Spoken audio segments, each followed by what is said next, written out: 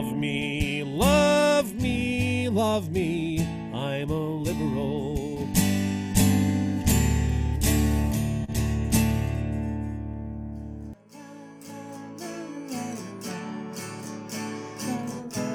This is Wine, Women, and Revolution with your host, Heather Warburton.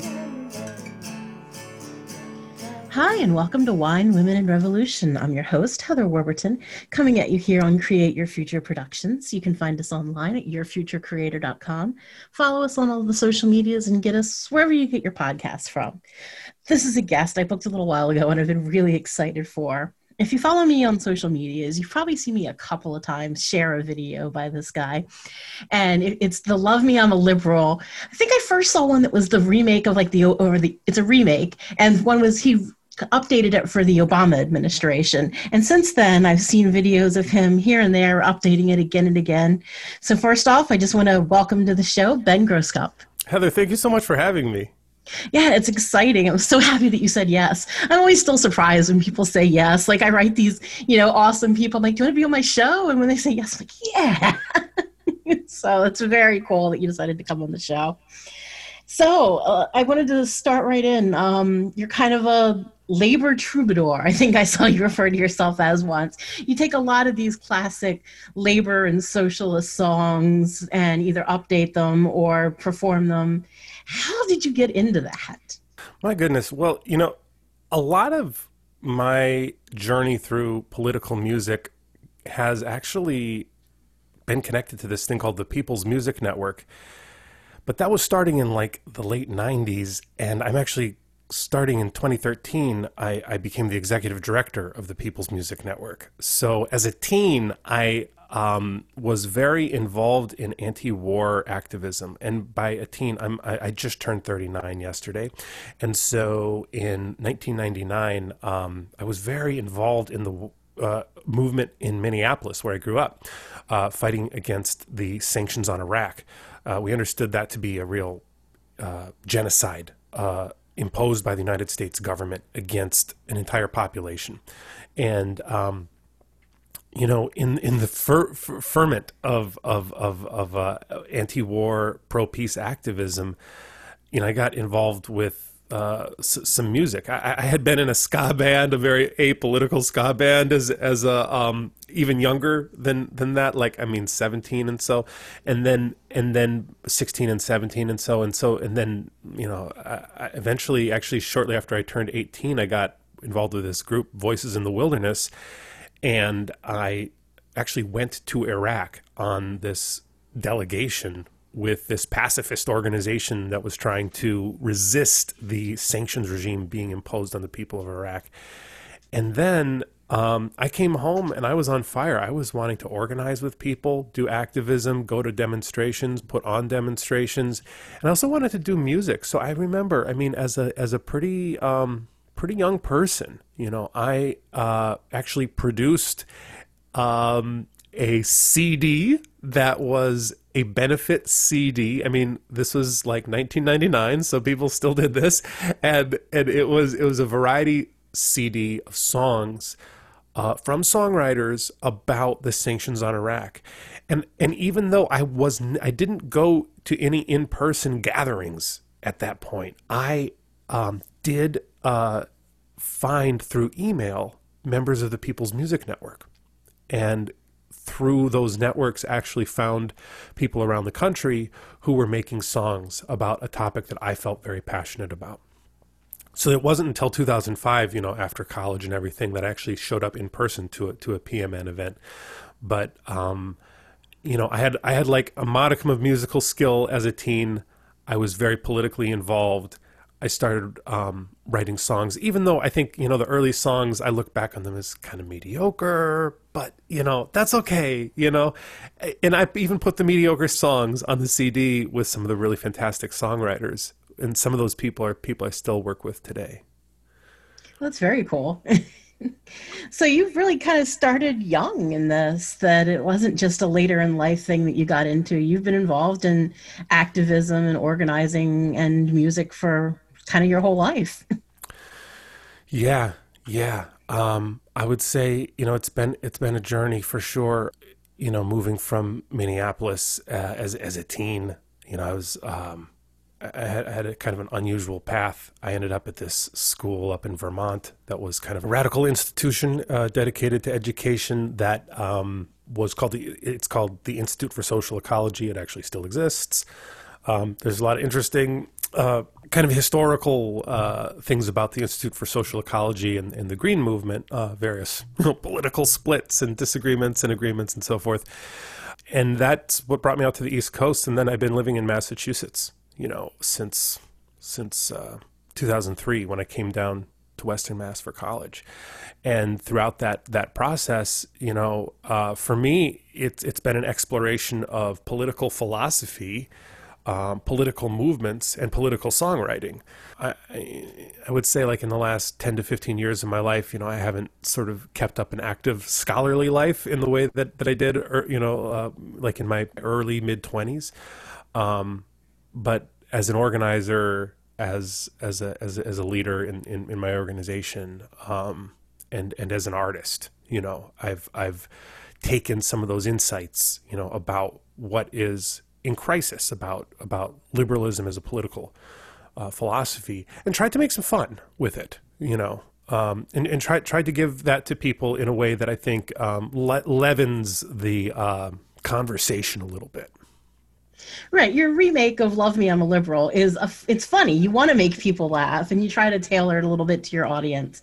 But you cover a lot of really serious topics. Like, I was going through your catalog. You cover things from climate change to Palestine, not just labor and socialism. Are these all things that you're really passionate about? Absolutely. And I think that to sort of contextualize it a little bit, for me, I really see myself as kind of coming out of a tradition of a musician who dedicates their craft to the social movements that they are a part of. I look at artists who I have really looked up to and still look up to, like David Rovics, who is very active currently and has been for a very long time.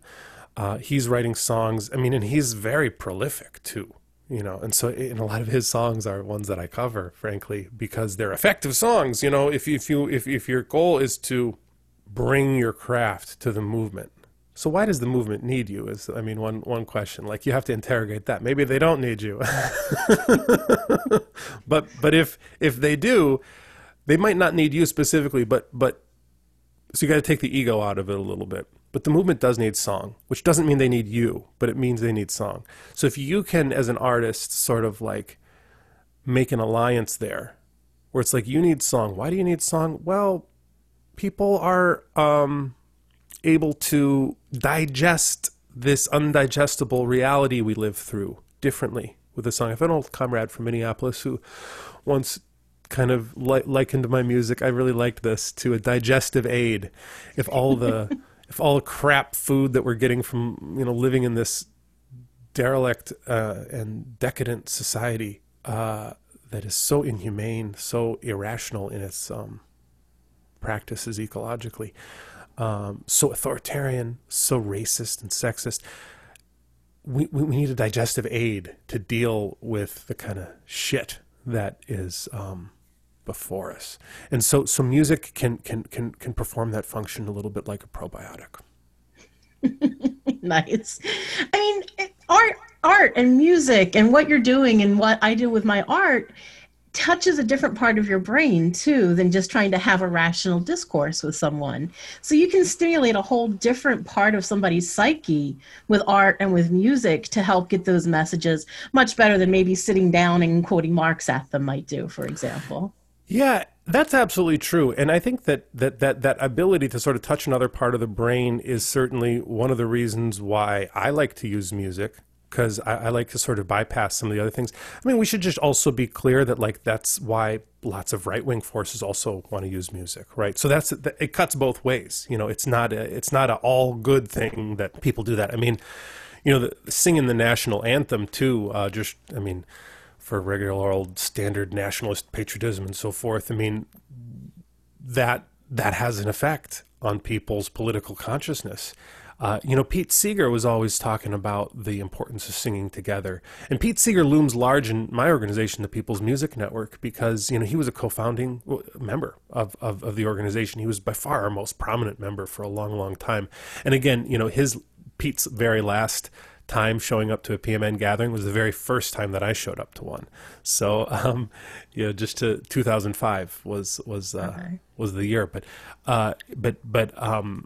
So we were kind of like ships passing in the night, Pete and me. But I know the history a little bit, and he really believed in this power of singing as a transformative sort of thing. And I don't know if I'm interpreting it right or not, but sometimes when I do try to understand what I think Pete was saying, I kind of think he might have had a slightly overly optimistic point of view actually on this question. I'm trying to make a sort of precise distinction here. I embrace the group singing the way that makes people feel, the way it changes people's brain chemistry. And part of my craft as an artist is to do that. I don't think that it is enough by itself. I think that that you need philosophy, you need hard political conversations, you need self-interrogation and a lot of other things. And I think that sometimes music, even in the Pete Seeger tradition, the critical thing I have to say about sometimes how I see it playing out is that if it's not sort of encased in like a more like a political philosophy that is a little more demanding, intellectually, that it can sort of go the way of overly simplistic political ideas encased in song. And then we're sort of talking about simpler political concepts when there's actually something a little gnarlier that we have to get into.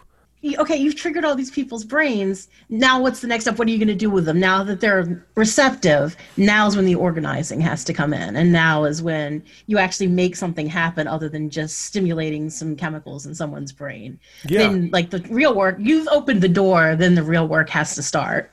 Yes, it saddens me that more people can't experience this. I mean, let's talk about the pandemic for a second. I mean, especially now, but because it's actually physically sort of dangerous right now to do this experience. But even before the pandemic, I would go to rallies and I would be trying, through the best I know how, not that I'm the expert, not that I can do it as well as Pete did it or anything like that, through the best I know how, trying to create a situation where a crowd could sing along together. And I just had this insight that maybe one of the limitations was like my own skill as an artist, but then there was another issue there too, which was people's readiness to want to sing together in the first place. So I'm mourning, and I've even written a song about the American idolization of song, which kind of is mourning the loss of this kind of cultural idiom where people can sing together. But I, on the other hand, once we get to that point where we can sing together, what is is that giving us a sense of unity? And then unity behind what? Is it unity behind the Democratic Party? Is it unity behind sort of like some kind of Manichaean political concept where there's sort of like the good people in the blue states and the bad people in the red states or something? And like, that's the way we're going to create social change? To me, that's where I see a lot of politics going in kind of the liberal world. And I think that some of this sort of singing tradition is sort of very much politically tied in with a sort of political liberalism that is a dead end for us as a people. And so I think the artist has to make some pretty discerning choices, frankly, about what is my role politically when I'm using this powerful tool of song to unite people. What am I uniting people for? Oh, absolutely. I think they've got to make these choices. But obviously, since we're both on this show, we're not veering into the liberal lane so much, that we're more actively engaging and being challenging capitalism, and those sorts of topics are what we're trying to engage with. And I mean, you're obviously, I think people that listen to your songs get sort of the lane that you're in. You're not just commenting, you're hinting towards the solution is not liberalism. Yeah. Yeah. But I mean, if you think about music, like, and how the synergy of music and activism, like the IWW songbook, like that's a classic, right? And IWW was deeply, or still is deeply involved in organizing. Yeah, yeah. And you mentioned that I sometimes go around calling myself a labor troubadour, which is true because I mean, I am consciously trying to draw from those wobbly traditions, as a lot of people, I know. I mean, I think that there's a wonderful event that happens in Washington, D.C. called the Great Labor Arts Exchange. It's sponsored by a friend of the People's Music Network, a friend organization. We're actually friends personally as well, but our organizations are friends too. So because PMN and Labor Heritage Foundation have both existed for about 40 years. So, and that's a community where I think some of these wobbly singing traditions really come alive for me, in my experience. And that idea of taking a familiar song. This has been repeated many times. Utah Phillips has talked about it. David Rovix has talked about it. Charlie King has talked about it. All these incredible singers, and Feeney. You take a familiar musical idiom. Maybe it's what the Christians are singing. In wobbly time, right? Early 20th century. The Salvation Army band is singing a song to try to like get the workers to sort of be accept their lot in life, be okay with sort of what the capitalist is giving them and such. And then you take that melody, this very familiar thing, and you turn it right around on them and you give it a political bite that now gives a spark to your movement to increase its confidence in its willingness to resist what the capitalist is doing to them.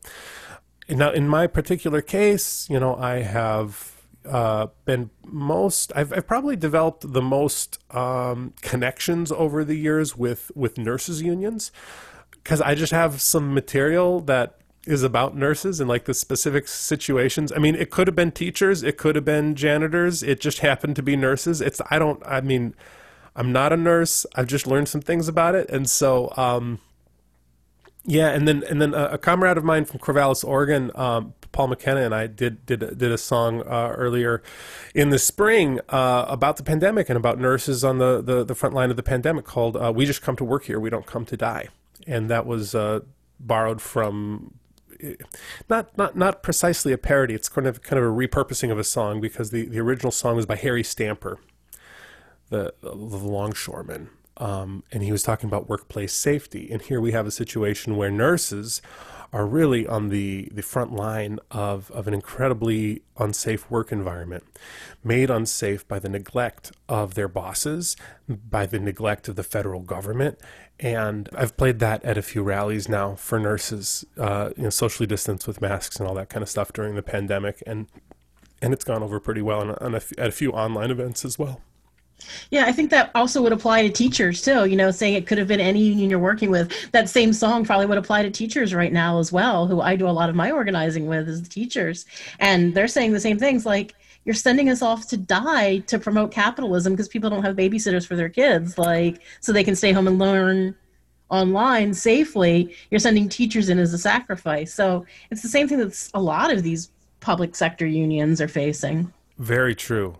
Yeah, and I've noticed a lot of the similar political circumstances of teachers and nurses, and then so I think if my job was sort of like broad analysis of the labor movement, which it kind of isn't, like I would focus more on that. But I think it's sort of like how do you get the connections made with the organizations? I mean, if you want to have music at an event, I mean, there's this very super practical kind of question I think about all the time, is like, where do people get together?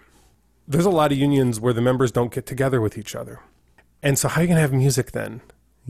Like, you're going to have the union Spotify playlist? What? I mean, hey, maybe isn't that bad of an idea?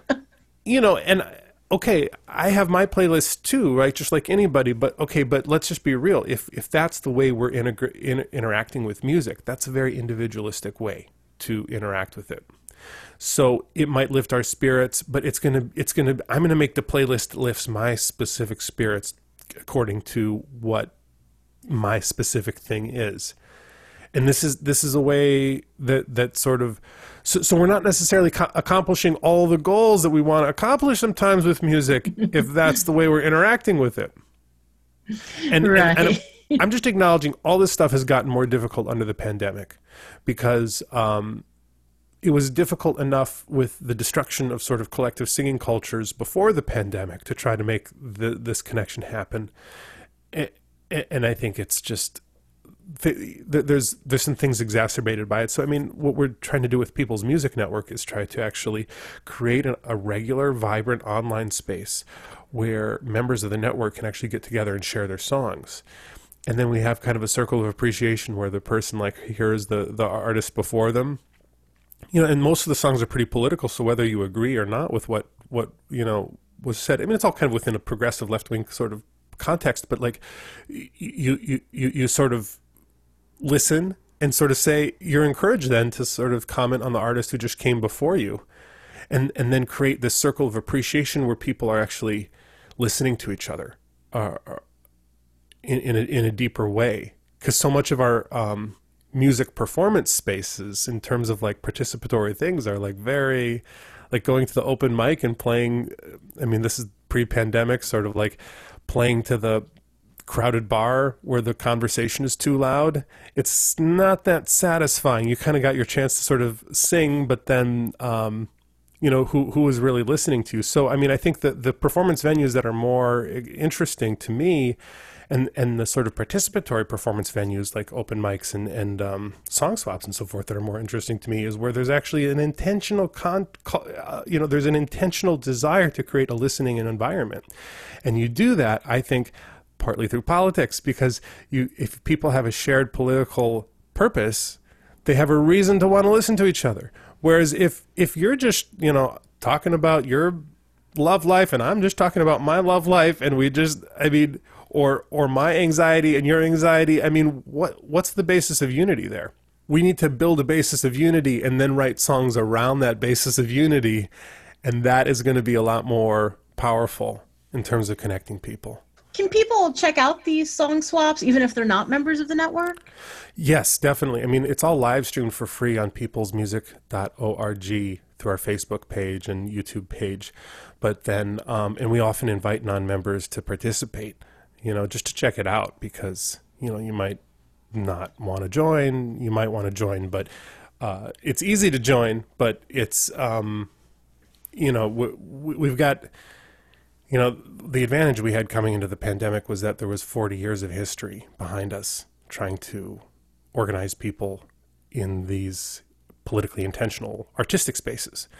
And then once enough of us kind of made the transition to learn some of the technology, maybe a few of us needed to upgrade our equipment and whatever, because the quality of the microphone makes a difference in terms of like the listenability, as just, even though you're kind of like in your disaggregated, isolated space of listening, in your home and whatever, but having that makes a difference for sure. And but we just do the best we can with whatever equipment people have, and then kind of create an interesting social experience that I've never had before, but we're doing now. No, it sounds really cool, and I definitely want to check them out. When do you do them? You said you do them every week? Yeah, and we try to do it different times of day and different days of the week. The other thing you can do is just look at our archives, look at all the different people who come in, all the different names that show up on that archive page is quite a diversity. And sometimes we do special events, so we got the open song swaps, but we also have special events where people will be focused on, Indigenous Peoples Day, music of Indigenous Peoples Day, or artists against racism, using hip-hop music against racism. Various fundraisers and just things like that, So check out the website, basically. Peoplesmusic.org. There's a lot going on there. Yeah. Very cool. So aside from yourself, obviously, who else are you listening to these days? What other artists and musicians are you checking out? Well, I mentioned David Rovics. I mean, the thing about David that I think just stands out to me is he is an artist who reads. I mean, I think he really reads history, you know, and he writes songs about history.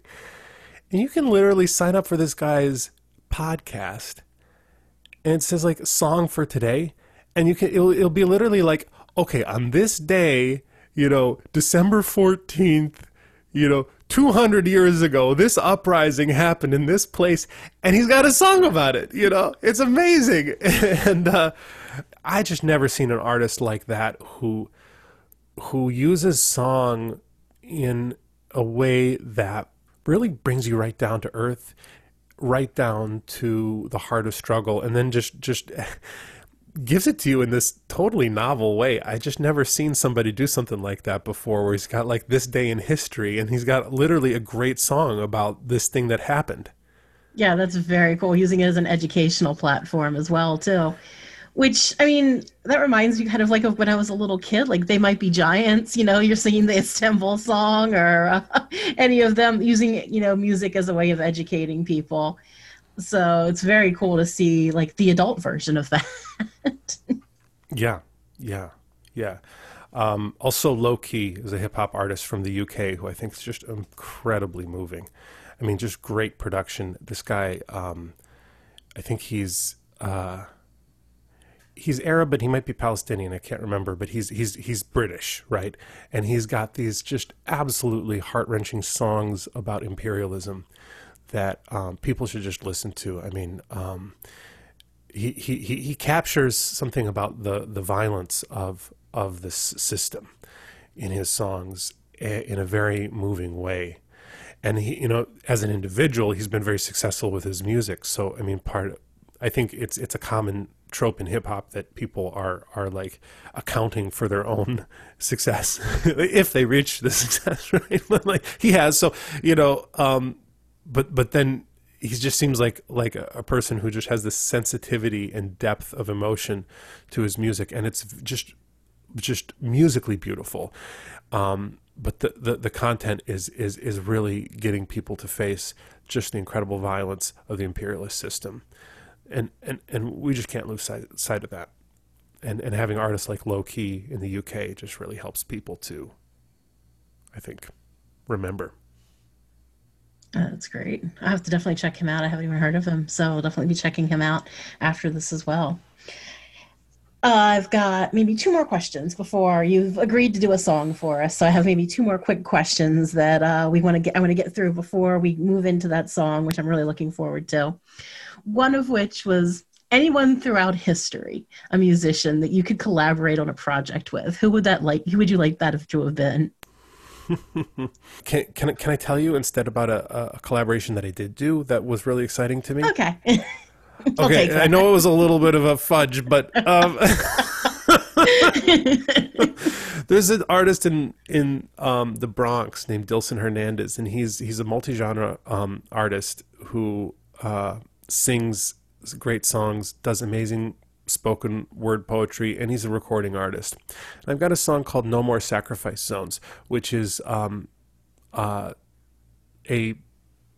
inspired actually by Chris Hedges' book from 2012, Days of Destruction, Days of Revolt. And the song is telling about the ways in which this capitalist system just grinds the land and lives of people in different communities into a sacrifice zone, into dust, and what's left behind all this extraction from places that are geographically centered, So this term sacrifice zone has come up in a number of places around ecological issues as well as sort of police violence issues. How the black community in many configurations, particularly poor black communities, are systematically sacrificed by the economic system we live in. So it's got like 4 verses about different places and so forth where this kind of pattern plays out. And so Dilson had this. We did a show together a few years ago, and to make the show happen, he came up with a spoken word piece that actually weaved the spoken word verses in with the sung verses.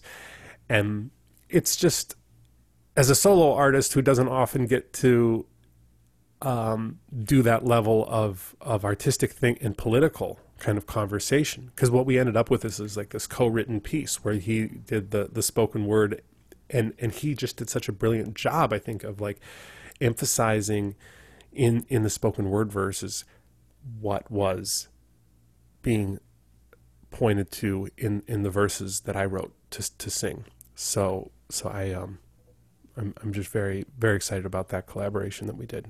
Is that on your YouTube page? Yeah, it is. So people can check that out. No More Sacrifice Zones with Dilson Hernandez and Ben Grosscup. Yeah. All right. And here's my final question that, if you follow me, you know I ask a lot of people, is, do you consider yourself an optimist? No, I don't consider myself that. I think that on this level, I feel more in line with Chris Hedges. I mean, I think that he understands that societies can collapse. I mean, I'm not against hope necessarily, but I don't necessarily indulge in what I think is kind of a cultural obsession about hope. I think it becomes kind of a palliative to living in a society that is really in deep crisis. We have to then have like a political understanding of how we got to the situation that we're in. Why are things so perilous? Why is it that we've known about the climate catastrophe for so long, but have had no way to act adequately to address it?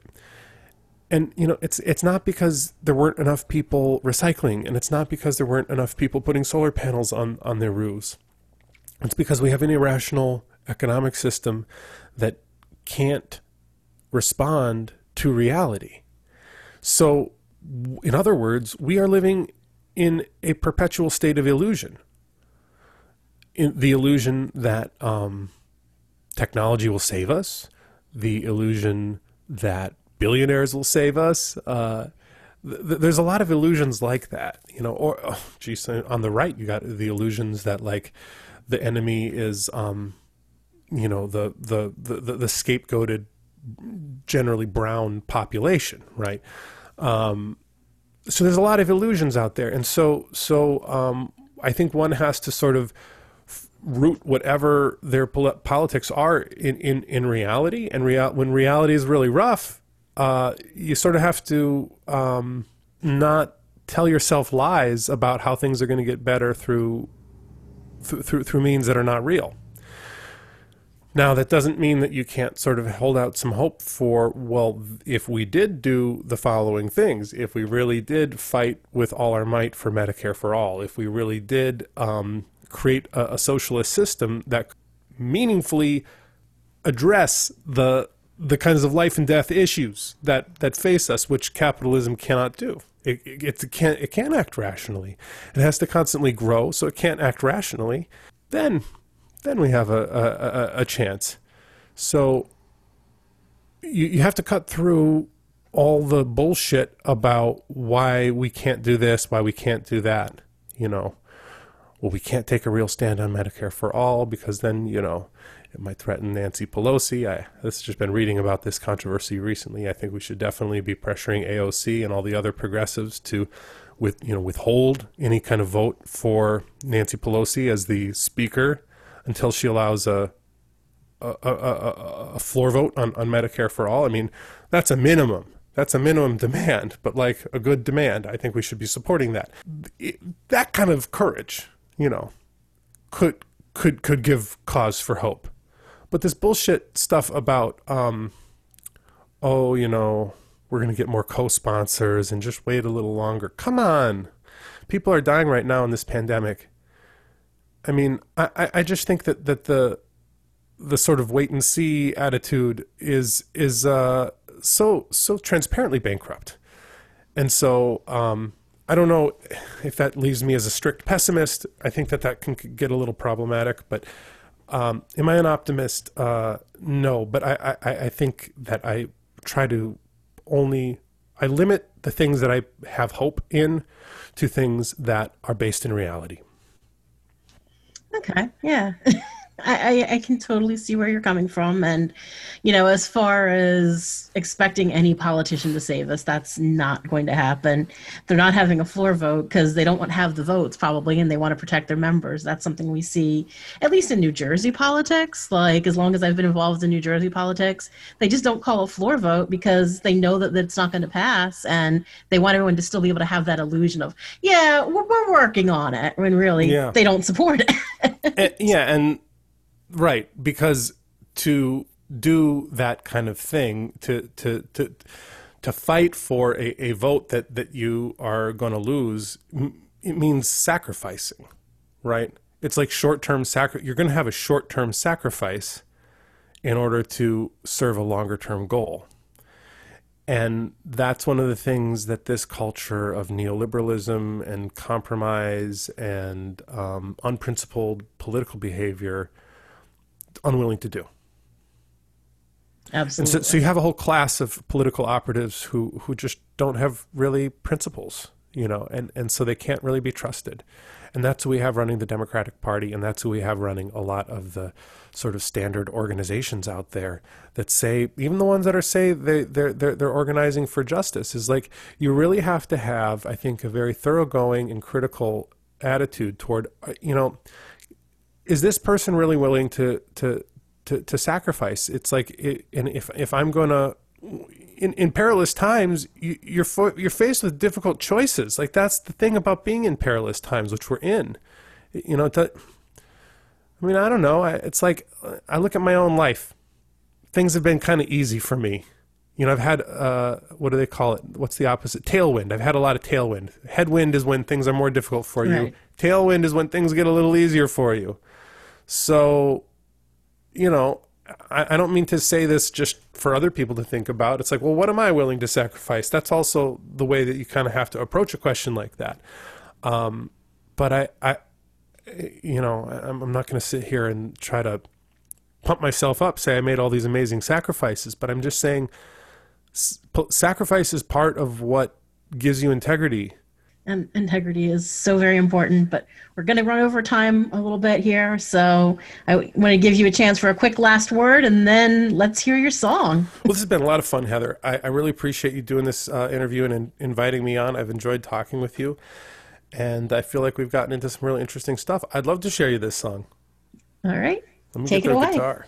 So Phil Oakes actually wrote this song, Love Me, I'm a Liberal, in 1965, and he sang it at this demonstration organized by the Students for Democratic Society against the Vietnam War. And in this demonstration, like any demonstration, you had your music and you had your speakers. And so one of the speakers was I.F. Stone, and one of the singers, as I mentioned, was Phil Oakes. So Phil Oakes started, and he sang this song, biting, sardonic takedown of the liberal elite of the 1960s. And then he was followed by I.F. Stone. And now the accounts that I have read about this is that there was a conflict. There was a little bit of a fracas because I.F. Stone was not impressed, frankly, with the political position that was expressed by this song, "Love Me, I'm a Liberal." And I think that I.F. Stone, he was a hero of the anti-war movement because he was actually highlighting the crimes of the U.S. government in Southeast Asia, and people were relying on that reporting to understand their own opposition to the Vietnam War. And Phil, but then I.F. Stone took exception to the dismissive sort of attitude that I think Phil Oakes was taking toward liberalism. And although I've heard this challenged, my understanding was that I.F. Stone at some level considered himself a liberal, although I actually have met people who knew I.F. Stone who said he didn't really think of himself as a liberal. But I mean, there is, the way I explain that a little bit is there is this category of kind of the honest liberal who sort of still believes that, like, in the end, constitutional values will sort of save us and everything. But when it comes down to, like, the crimes of the U.S. government, We're going to tell the truth about them, as I.F. Stone did, and we're going to face the reality, as I was saying earlier. Face the reality is very important. But anyway, so the fracas happened. I think I.F. Stone said something to the effect of, I've seen these Marxist-Leninist punks come and go, but here in Washington, D.C., it's difficult being a liberal because, again, he sort of was trying to use the instruments of liberalism as a tool to organize against the war. So the song has been controversial for a long time, is the ultimate point of this story, and this is my effort to keep it current. I mourned the Tiananmen martyrs, whose free speech was so brutally quelled. And I cheered when Mandela walked freely after so many years in a cell. But Mr. Assange can rot in prison. Those secrets were not his to tell. So love me, love me, love me, I'm a liberal. I attend sensitivity trainings, and I leave feeling so reassured. I love Oprah and Magic and Foreman. It's great to see blacks become entrepreneurs. We've got diversity up to the White House. Revolution would just be absurd. So love me, love me, love me, I'm a liberal. I cheered when Obama was chosen, my faith in the system restored. And I'll never forgive Ralph Nader for the race he stole from Al Gore. And I love hard-working Latinos, as long as they don't move next door. So love me, love me, love me, I'm a liberal. Something's wrong with working class voters who disgraced America's name. Someone's controlling the way that their minds work, and Vladimir Putin's the man who's to blame. But if you think you can win single payer, you must be completely insane. So love me, love me, love me, I'm a liberal. I listen to All Things Considered. I'd consider anyone's views. I watch Colbert and Rachel Maddow. I use irony in everything I do. But when Trump set his sights on Maduro, there was no one more red, white, and blue. So love me, love me, love me, I'm a liberal. I vote for the Democratic Party. They're strengthening NATO command. I saw Bono at the Live 8 concert. I'd buy anything endorsed by his brand.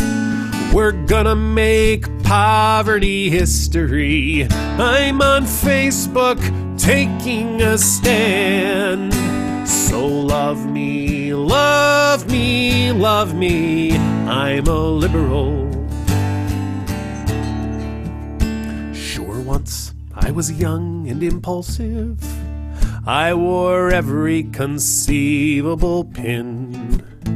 I fought for a socialist future, which I actually thought we could win. But I've grown older and wiser, and that's why I'm turning you in. So love me, love me, love me, I'm a liberal.